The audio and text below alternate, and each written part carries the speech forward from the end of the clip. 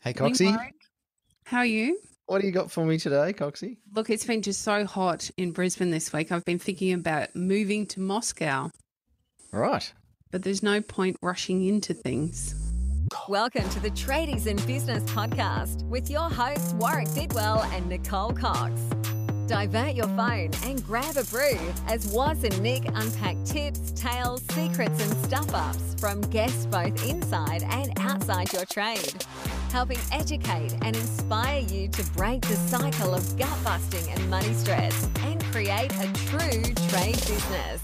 Oh, Come on. okay. Well, you were interested in my move to Tasmania. I would be baffled if you moved to Russia. I don't quite know how we're going to run business from Russia and Tasmania, but Yeah. Do they have internet in Moscow or Moscow? pretty sure it'll be monitored if they do. Ooh, that's a pretty good segue. It is a bit. As well as arguments. We're going to talk about arguing today. I love this topic. You and I do this regularly and well. What, argue? Yes.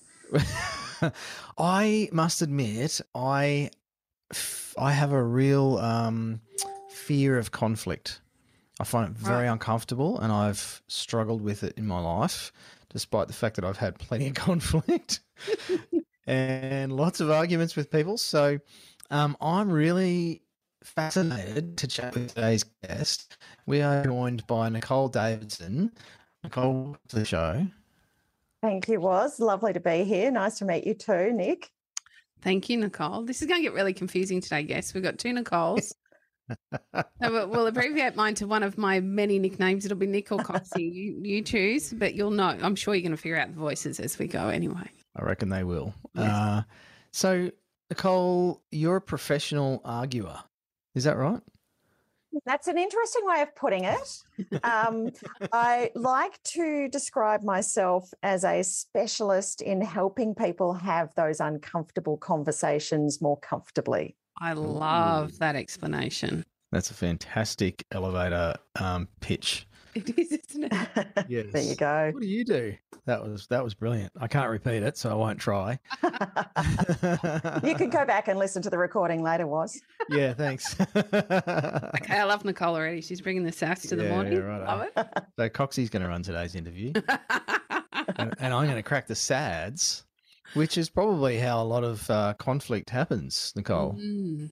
Yeah, well, it's interesting that you say that you prefer to avoid conflict. And I think that's what happens a lot of the time. I mean, a lot of people are naturally conflict averse, and it's much easier to cave in and just give someone what they want than stand up for what you want. But the other thing is people who aren't conflict averse can actually make a real problem as well, because they go in like a bull at a gate. And, if you've got two people who are both up for a bit of conflict, you're in real trouble. So it's always, like most things in life, it's always about having a bit of balance. I think it's a bit of a learned skill to not to argue, but to navigate those tough conversations well. So I feel like it's really interesting what you do, Nicole, but I'm intrigued. How did you come to be doing this in the first place? That is an awesome question. And like one of the other guests that I just recently listened to, it's a bit of a long story. My background is, my qualification is a legal qualification. So I'm a qualified lawyer, but I haven't practiced law since the last century. I started in commercial work. So I did a law commerce degree. I did my legal qualification. I worked in commercial insolvency for a while, which involved a little bit in the building industry as well. Then I moved into investment banking. And after a little while, I had this little epiphany going, none of these is actually doing what I really want to be doing, which is helping people. And I think that's a common theme that's come across from some of the episodes that I've heard as well. I moved into the people development space. So I started looking at learning strategies and how to help people learn, but then more fell into training. And from a generalist training role, I then became a negotiation and conflict resolution training specialist. After a few years of doing that, it took me all the way back to where I'd started from in that sort of legal realm, going, the way that we manage disputes is we're stuck in this adversarial legal process that encourages conflict and discourages dialogue. And so I went from just training in that negotiation and conflict resolution space to mediating to help people resolve disputes without all of the legal costs, complications, delays, stress, all of that, and advising people on specific negotiations, whether that's a positive kind of deal negotiation. We want to buy a business, or we want to put in a new supplier agreement, or whether it's a conflict negotiation. Sometimes you just need a little bit of guidance and support, because although in business we negotiate every single day, whether it's a conversation with a staff member, whether it's with one of our clients, we're always negotiating, but most of us have never, ever been taught how to do it. And so what I bring to people's conversations is the structure and the strategy. And as they work through that with me, they sort of develop those skills so that they can do it on their own in the future. So that's sort of the quick version of how I got to be where I am, Coxie. I love that idea. In my experience, I've had, unfortunately, a fair bit of legal experience in my time, and it's almost like point scoring and tit for tat. Yeah. We don't have authentic conversations about solving a problem. We end up point scoring until we find or law determines a resolution, rather than creating an outcome that could be beneficial for all parties. So, even bringing that back to the many conflicts that arise through owning a building company, whether, like you say, with team, maybe a few with my business partner, plenty with clients, etc.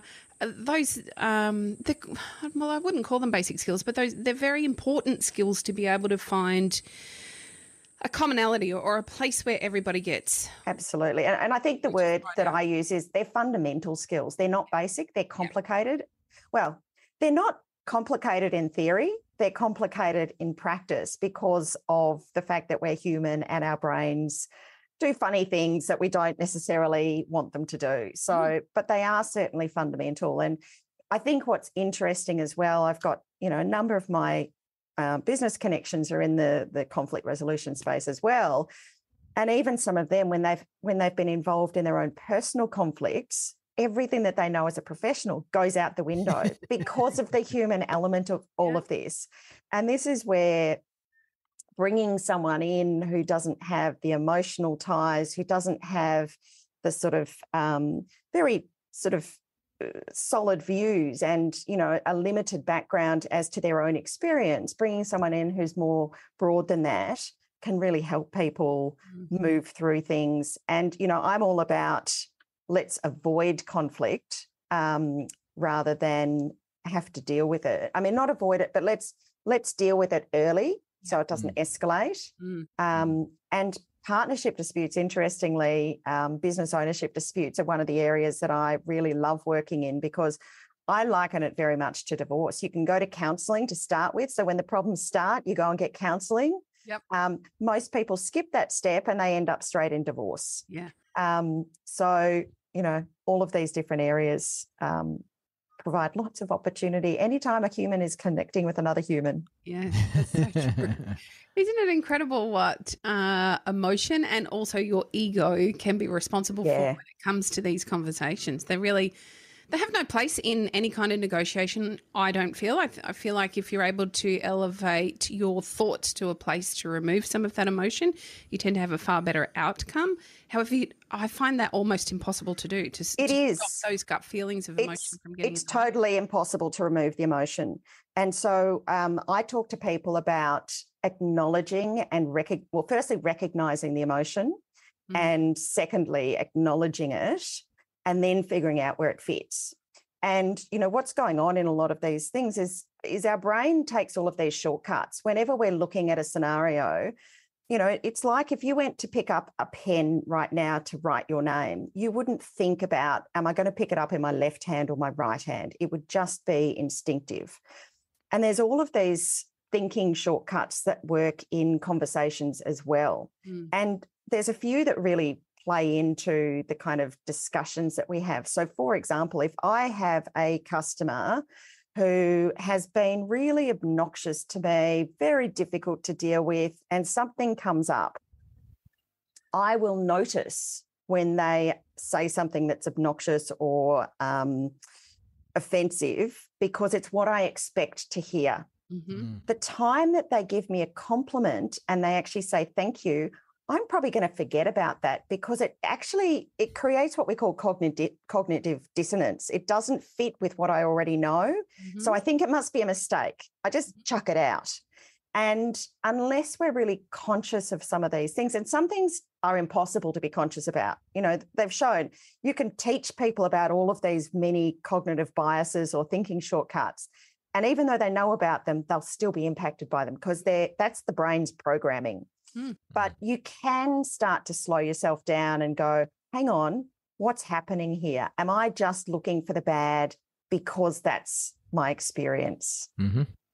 Sounds like probably anybody in a long-term relationship with another human. Absolutely. Husbands and wives out there are probably thinking, this sounds a little bit close to home. Yeah. And I would say as well with employees, a lot of our listeners would have staff or employees.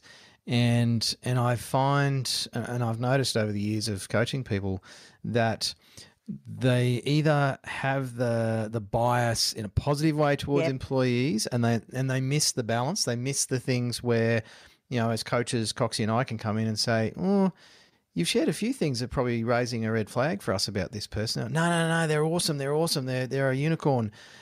Or it's the other way.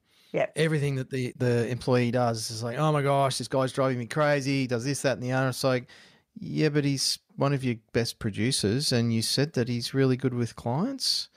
Have you missed that? It's weird how that happens. Like, we just do this filter to and it works too. Right. It creates this sort of self-fulfilling prophecy, because if you think Jono's really dodgy or you don't like him, you're not going to give him the good opportunities. So he's not going to develop the same way as others. Look, it's hard to overcome that without some sort of external person, and that's why having a coach is really important in business. Mm.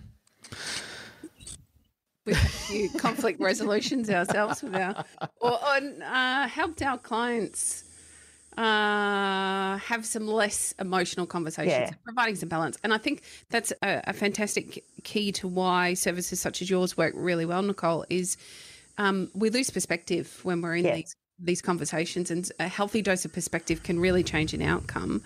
And often when we're playing that third party, which we do as coaches from time to time, we have that perspective without the emotional attachment to either the outcome or even the investment and what's happening in the first place. So it allows us to help navigate through those conversations. But I wonder if there is a way to completely avoid the need for negotiation or conflict at all. Well, that's quite interesting. You might have noticed I have a little poster up on the wall behind me. It says negotiation's a little bit like breathing. You don't have to, but the alternatives aren't very attractive. And I think it comes back to what is our perception of negotiation and what is our perception of conflict. And I think a lot of people look at those two things as negatives. We don't want to have to negotiate. We don't want to have conflict. And I think it's actually the mindset that you bring to it that's really important. So negotiation happens all the time. From the very first moment you come out, you want some food, you send a message, you cry, and you either get it or you don't. That is at its very core of basic negotiation. So negotiations all over the place. Kids are amazing. They don't do it very well, but they try really hard. And actually, one of the most common pieces of advice that I get asked for is, can you help me negotiate with my 2-year-old? And I say, I go right back to the experts at Harvard who say never negotiate with children or terrorists. So let's just knock that off.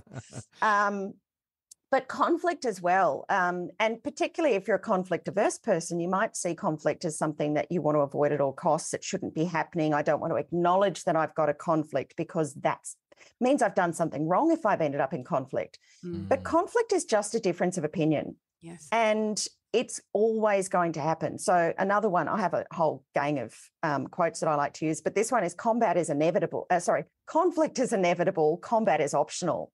So conflicts, differences of opinion, different perspectives will always arise. It's never possible for us to understand the whole of a situation. It's how we deal with that. And I think one of the problems is we don't go and get advice. We don't get advice from the right people.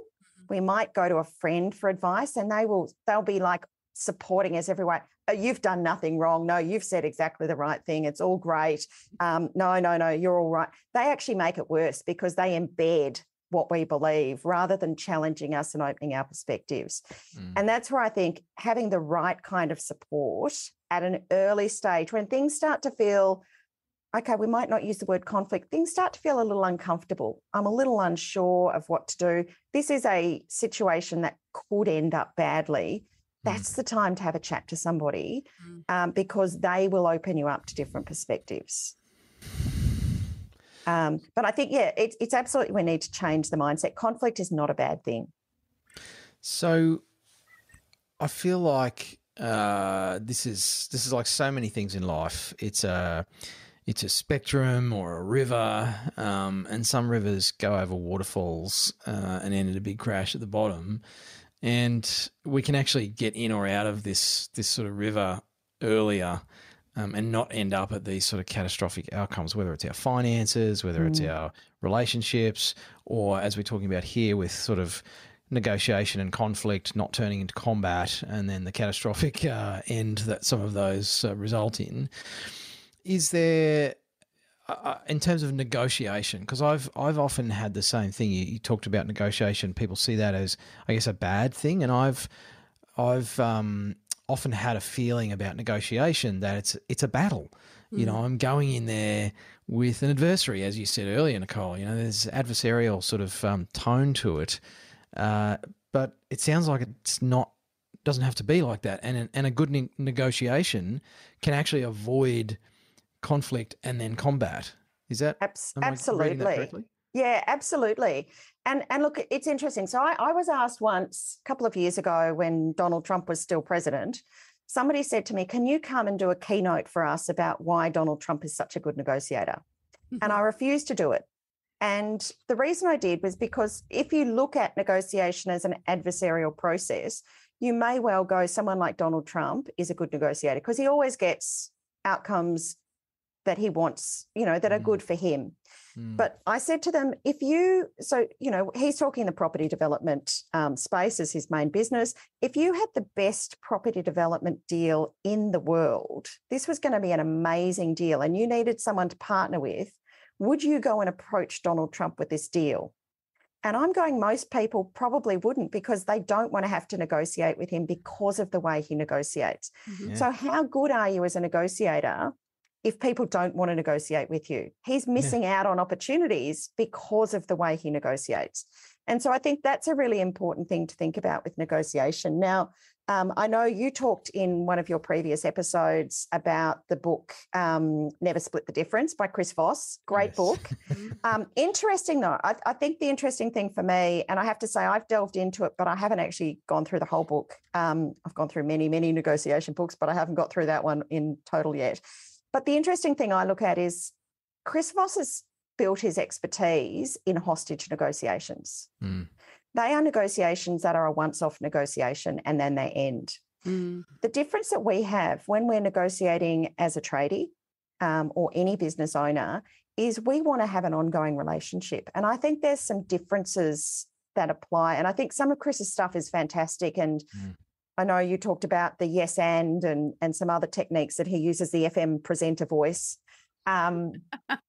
But it also, I think we need to recognise that this is an ongoing relationship that we want to be dealing with in most of these situations. And everything that I do is based around theory. I don't come in and just go, oh, this is what I've tried and it worked for me. I go back to the Harvard stuff mainly. And the book that I recommend to people, if they haven't already read it, is Getting to Yes. I don't know if you've come across that one. For those who haven't read it, there is a summary of Getting to Yes on my website. So if you don't want to read the whole book, which you don't really need to, just pick up that summary. But it's what they call interest-based or collaborative negotiation. And I always say there are 3 key skills that you need to have if you want to be a great negotiator. The first one is bringing a mindset of curiosity. You actually need to understand what's going on here. What's going on for me? What's going on for them?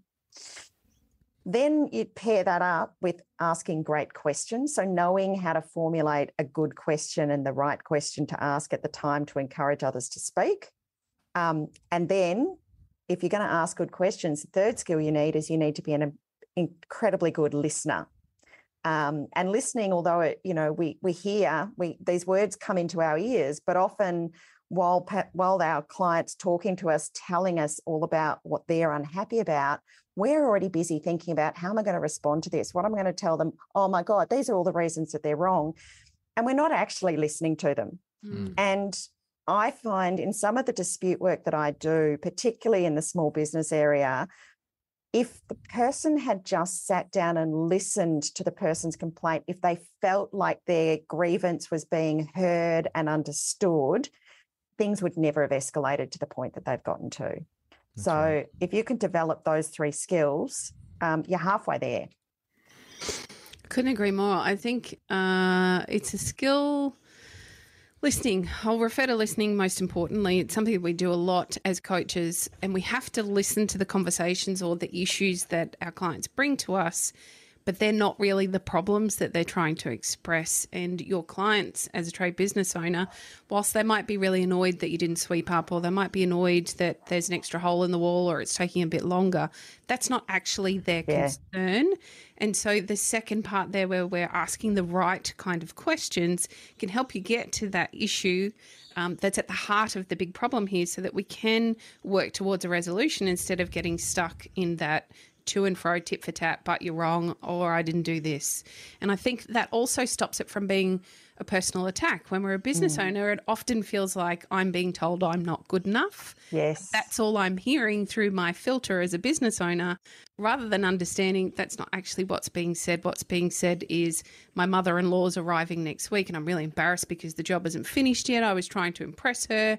It's probably about the client feeling less than enough in There's that same probably moment. something going on between the husband and wife potentially as well. I'm getting in trouble because she's angry at me, so I'm going to pass it on to you.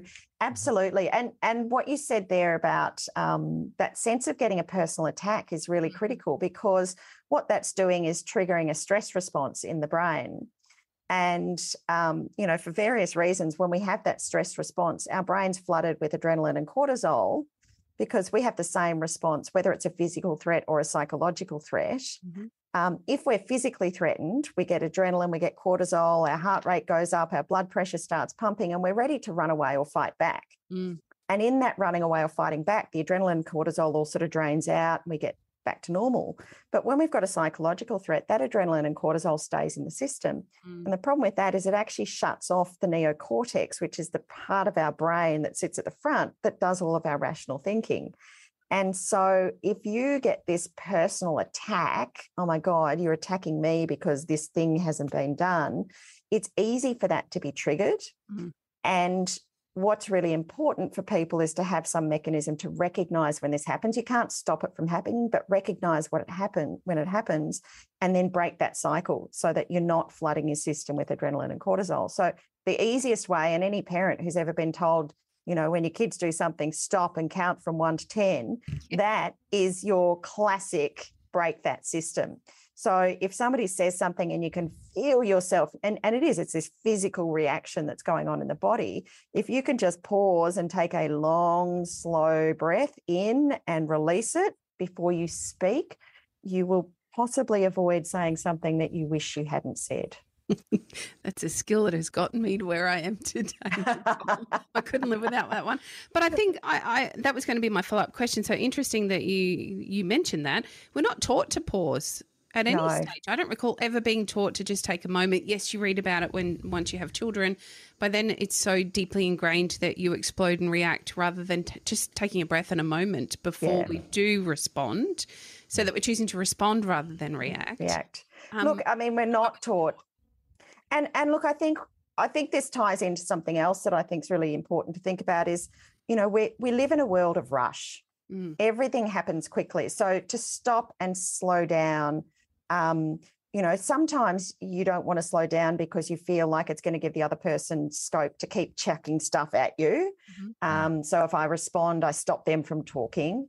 But more generally, we act quickly a lot of the time. And I think if you look at where some of these conflicts come from, it's because we've gone too fast up front. And so I talk to people, particularly when I'm doing training courses, I talk about this concept of go slow to go fast.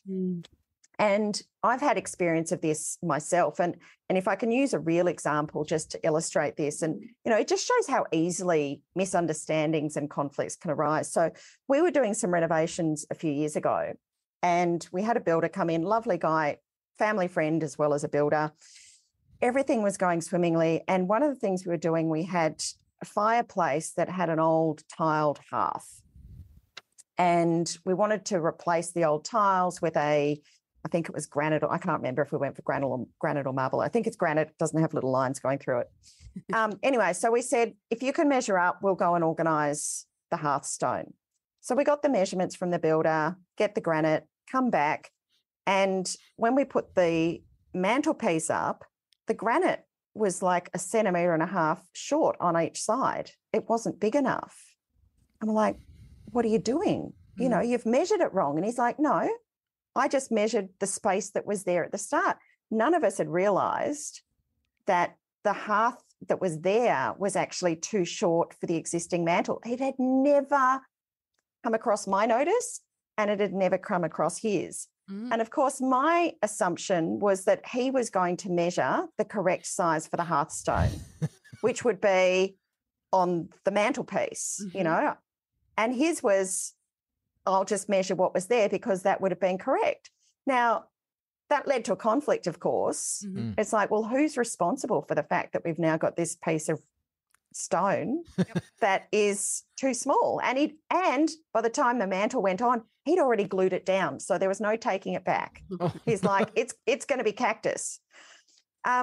And so, look, this is one of those really interesting situations going, okay, well, now what do we do? Who's responsible? Now, if we had slowed down at the start and actually gone, okay, let's look at this, let's make sure, let's double check things, that would never have happened. But because we were just like, okay, this is what we want, let's go. And we didn't ask the question, what could go wrong here? And it's one of the questions I do so often, particularly when I'm working in mediations and dispute resolution and they get to an agreement.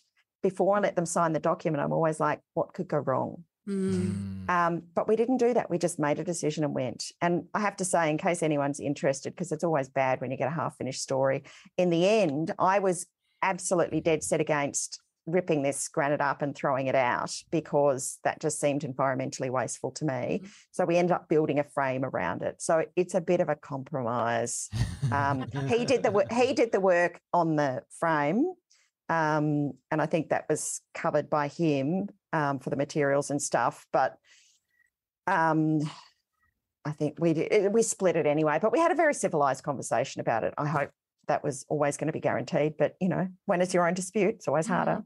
Yeah, of course it is. Yeah, because emotion comes in again. It does. I was devastated. And I have to say, this is one of the things where I go, maybe I should have done something differently, because every time I walk into that room and I see that hearth, I'm like, God damn it, that stone's not the right shape. It's got this stupid frame around it. That would do my head in.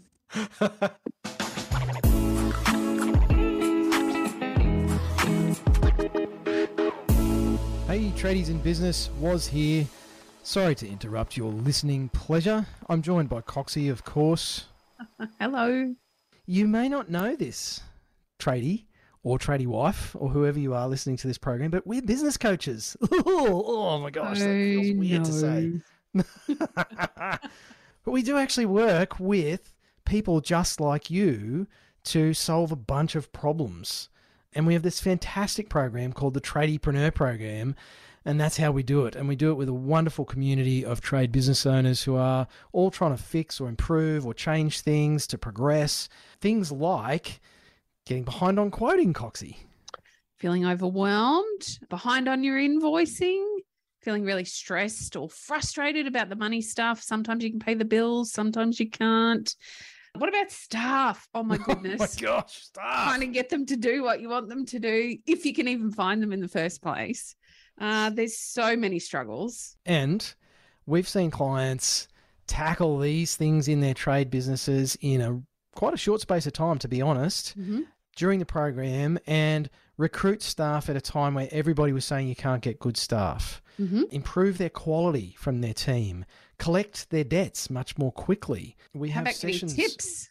Yes. Getting tips, yes. So people rounding up, customers rounding up the invoice by hundreds of dollars because they're so happy with the sales process and the experience of dealing with the trade business owner and their team. So some amazing stories from our clients. But, you know, as they say in the commercials, don't take it from us. Hear what some of our clients have to say. Coming into Christmas, we are not worried about money. We've got enough money in the bank to pay everybody's leave. There's work booked in for the new year. And for the first time in a long time, we'll be having 3 weeks off and not worrying about the business. That's probably the biggest win of all. Using the cash flow forecast, I've been able to look into the future and see where I'm going to be situated financially. And it's actually started to have a huge bearing on whether or not I make purchases. By far, one of the best things about working with Nick and Woz are the other businesses that are working alongside them. It is amazing how empowering it is to be working alongside like-minded people who have similar goals, similar troubles.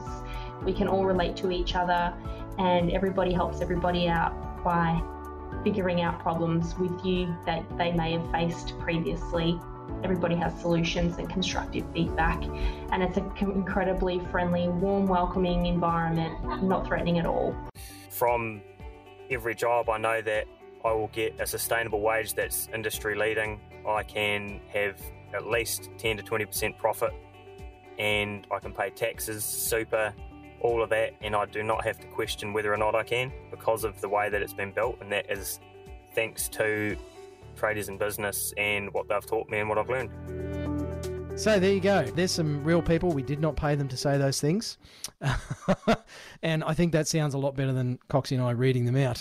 We really would love for you to check out more about how you could take your trade business to where you would like it to be. Surely you have a vision of what things could be like or what you wish they were like on a day-to-day basis, whether that is reducing stress or actually making more money. Maybe it's spending more time with the family, taking more holidays, having the choice that you really wanted when you started your business instead of this beast that seems to be there for many of you listening to this program. So if you want to find out more about how we do this through the Tradiepreneur program, Coxie's going to tell you all about it. I'm actually not. I'm going to be really secretive and keep all of our magic up our sleeves. What I would like you to do, though, is head on over to tradiesinbusiness.com.au and you can learn all about us, why we do what we do, and how you can work with us, what that actually looks like. There's a whole bunch of free stuff there for you to download, lots of options. We've always got new stuff going up onto the website and a great place for you to learn a whole bunch more about how you can work with us. You can even book a 15-minute chat. For free. For free. That's how abundant we are. So head over to the website, check it out, book a chat with us, and we'd love to find out if you'd be a great fit for the Tradiepreneur community and start hanging out with some of those people that you just heard from.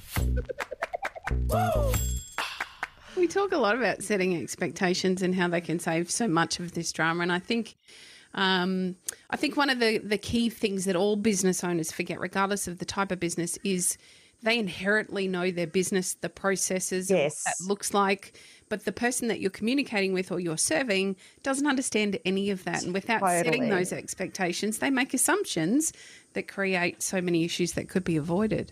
That's it. And I think that's exactly what I was going to say. It's this knowledge imbalance that gets in the way. And, you know, for a tradie going into that, I guess if you're relatively new, it's difficult. But every time you have an issue come up, you're learning the kind of questions that you need to ask and the discussions that you need to have with someone going further. So the more experienced you are, and I think this is the learning that you've got to do, is every time you have a problem, don't think of it as a bad thing. Think of it, now I know how to prevent those in the future. And I want to share those with my staff, so I'm helping them develop it without having to go through the challenges themselves. And I think that's a really important thing of going, you know, we don't all need to make the same mistakes. Let's share them so that we can help each other learn and develop. I feel like there's a persistent I don't know if it's a culture, but there's a persistent attitude towards mistakes and failure amongst people, and I think especially business people, and even more especially tradespeople, that mistakes are bad and they're somehow a failing, and they're a stain on our reputation and our record, and yet in my experience over many years of working with them as a coach, but also just hanging around with mates who are tradies and family members, the best craftspeople, the best the people who've mastered their craft, whether it's the trade, whether it's like us in professional services and advice, is we've actually made more mistakes than anybody else.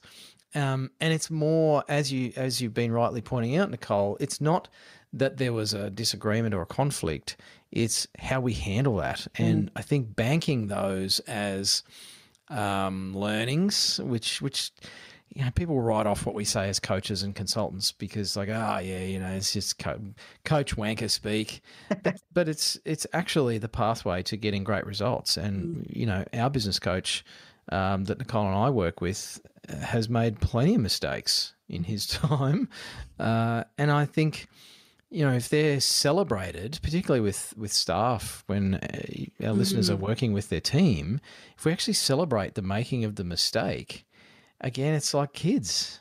I celebrate my daughter's mistakes. It's like, oh, that was awesome. You tried so hard. Look what happened. What can we do next time? I think it's the difference between making a mistake and making the same mistake over and over. Yes. Absolutely. Making a mistake, absolutely, that's what we need to do. We need to be there, because if we're not making mistakes, we're not trying things, we're not learning, we're not pushing boundaries. But when we consistently do the same thing over and over again, that's where we're making a real mistake. Yeah.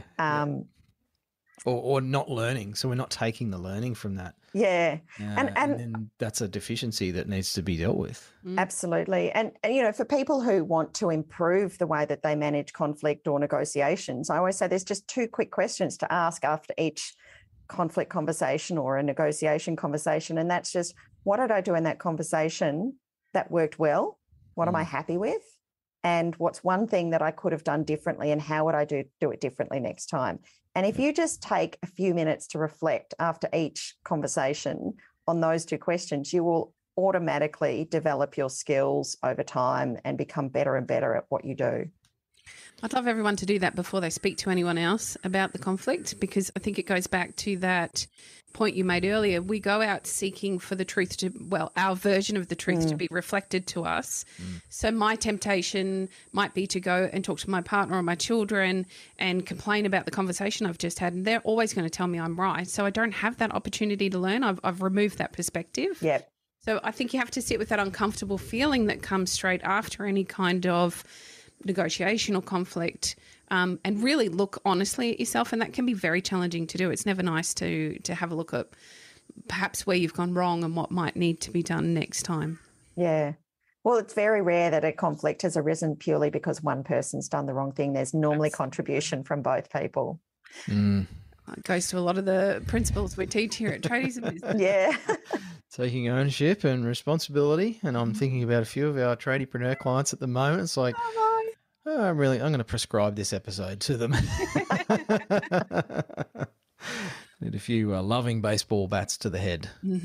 That's our job, is it not? Pretty much.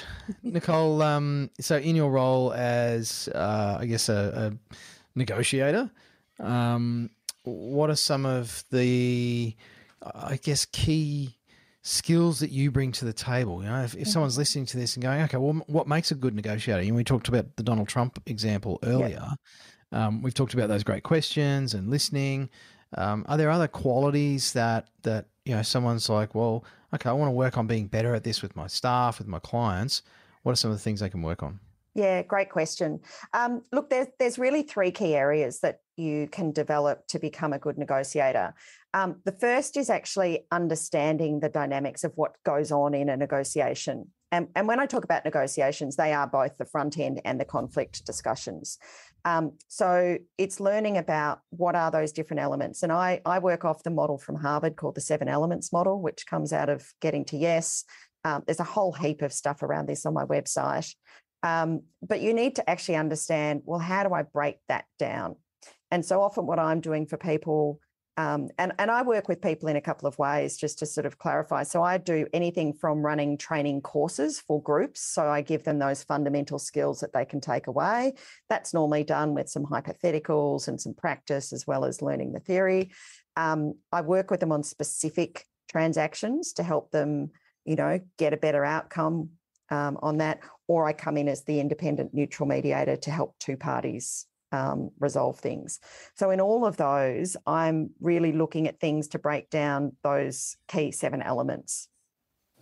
The next thing you have to be good at is strategically planning. And once again, many of us, when we plan for a negotiation or a conflict conversation, the planning that typically we do is about getting all of our information into order. So if I've got a dispute with a client who is perhaps upset about some variations that I've put through, before I go into that conversation, I'm going to get down what the contract was. I'm going to track what the conversations were. I might have diary notes about what I said to them. I might have invoices to show the cost of those extra materials. I've got all of my stuff together. Mm-hmm. That's only really half of the preparation for negotiation, because I actually have to plan strategically around how I'm going to negotiate. And that could be things like, who am I going to have the conversation with? Do I have it just with the husband? Do I have it with the husband and the wife? When do I have it? Where do I have it? How are we going to sit in that room? What are the questions that I'm going to ask, or am I going to get them to talk first? So it's actually coming up with a strategic plan for how to have that negotiation, not just what to talk about. And then the final part of it is really around understanding the human elements. And that's where, a lot of what I've had to learn over the last few years as I've transitioned into this is all around human psychology and understanding the psychology of conflict, what's going on in my head, what are the things that are helping, what's getting in the way, and what might be going on for them, and what do I do about those? So they're really the key elements to make you an expert negotiator. And, as we said earlier, most of us never get taught to negotiate. And that's where I bring that sort of expertise. And as I said, the benefit of going through a process is that you're actually learning this stuff. Certainly when I work with clients on the coaching or advising side, or even in the mediation, I'm explaining why I'm doing what I'm doing so that they can learn and apply that themselves going forward. Love it. Nicole, I'm looking for some dirt. Sorry, Warwick, I jumped on your toes there. I'm wondering, as a mediator, have you ever felt really triggered during a negotiation when you're playing what's meant to be a neutral role? I can imagine for me at times, I've had mediation with my ex-husband about children and things. Yep. That must be quite challenging, I think, for the people in the room trying to navigate some of those conversations between two very conflicted parties for the most part. I wonder for you if you ever feel triggered in those conversations.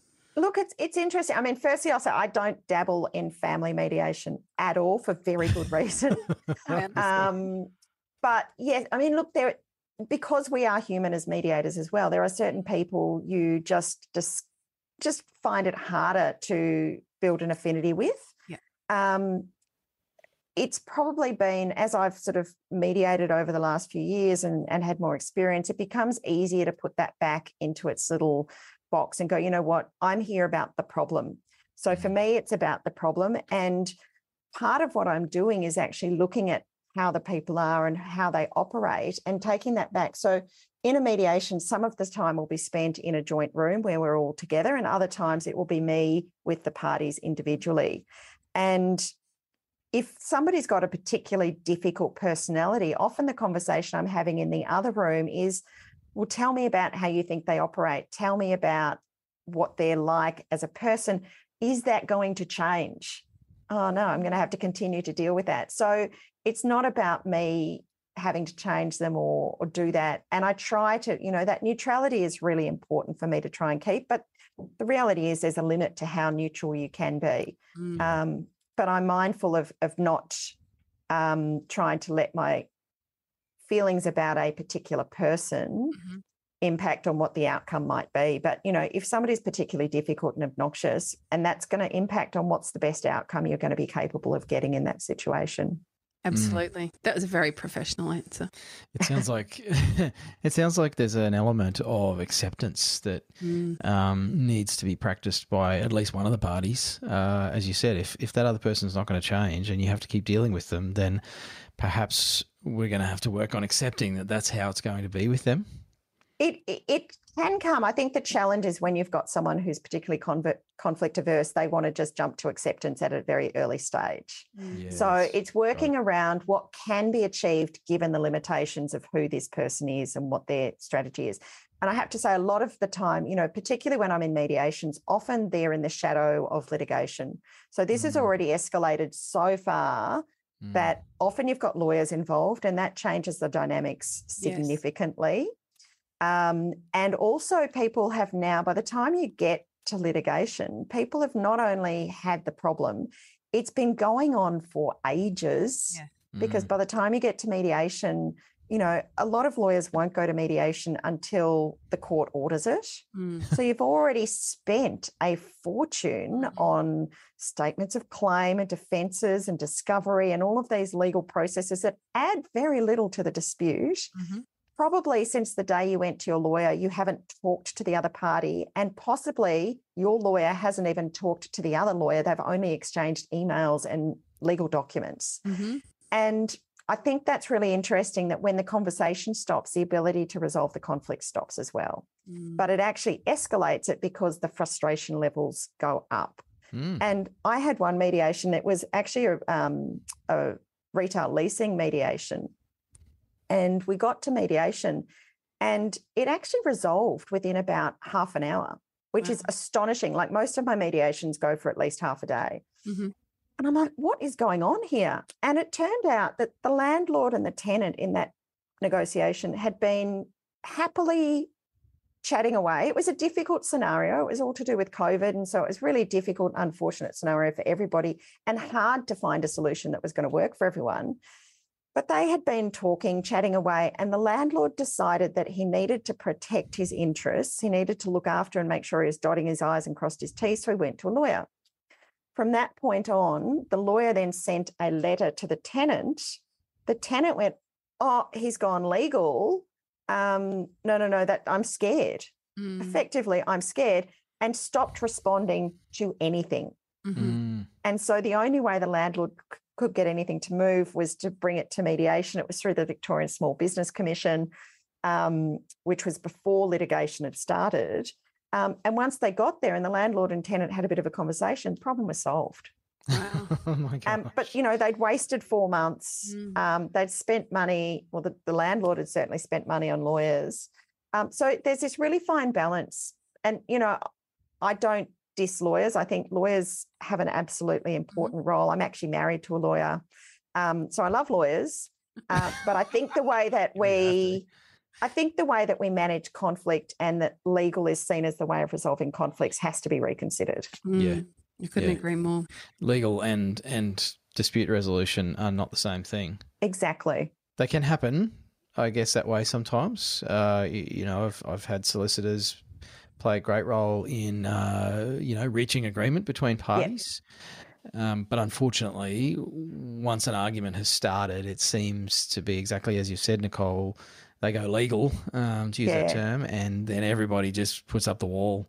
And there are some fantastic lawyers, particularly in my network. I know a number of lawyers who would do everything they can to keep their clients out of litigation because they understand that the value is not there.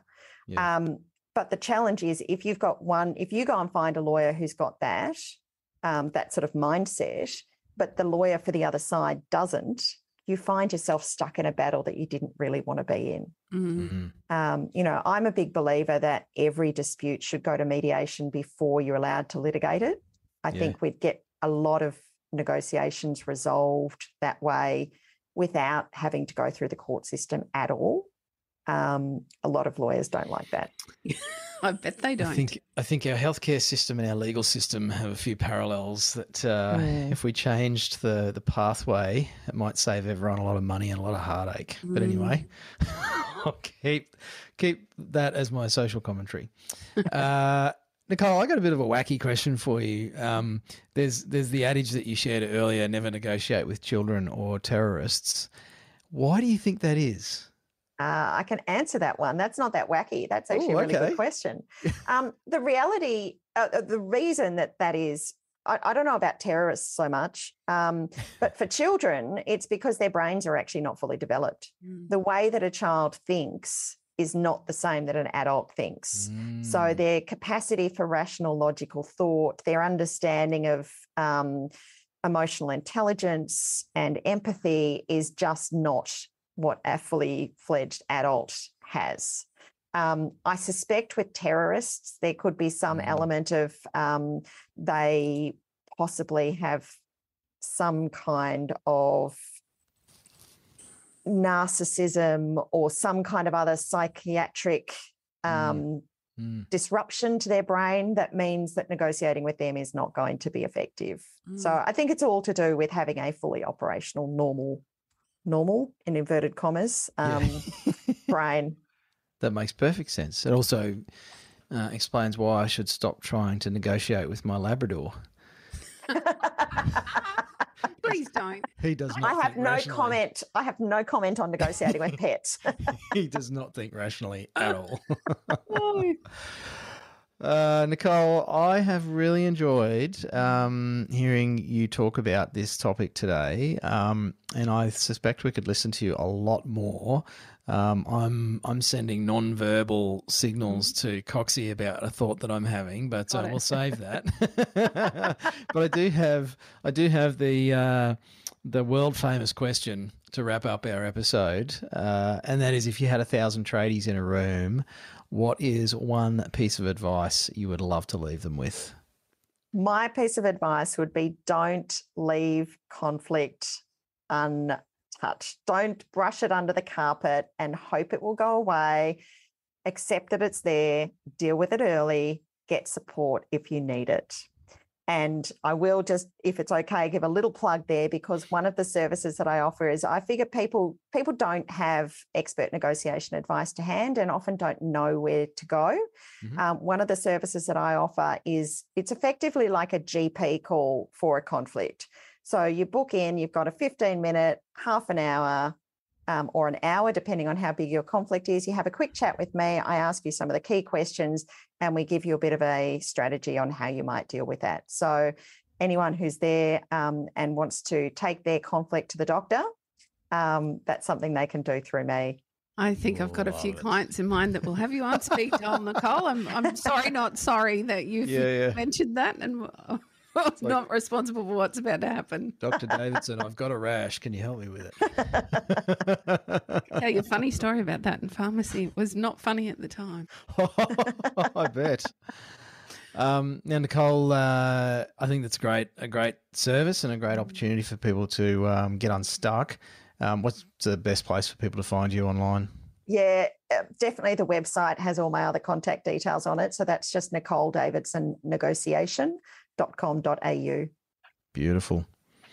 Well, I've enjoyed our chat today. I'm going to stop negotiating with my Labrador, and I'm sure our listeners have got a ton of value. Lots of our clients listen to this podcast as well, so you know who you are if you're listening to this episode.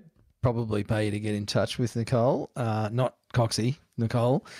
I know what Coxie's going to tell you to do about your conflict. I am. But yeah, thanks heaps for your time today, Nicole. It's been an absolute pleasure, and we look forward to hearing more from you in the future. Pleasure for me too. Thanks, Roz and Coxie. Thank you. You've been listening to the Tradies in Business podcast with Warwick Bidwell and Nicole Cox. Find out more about today's guest, tools for your trade business, and other cool stuff at tradiesinbusiness.com.au.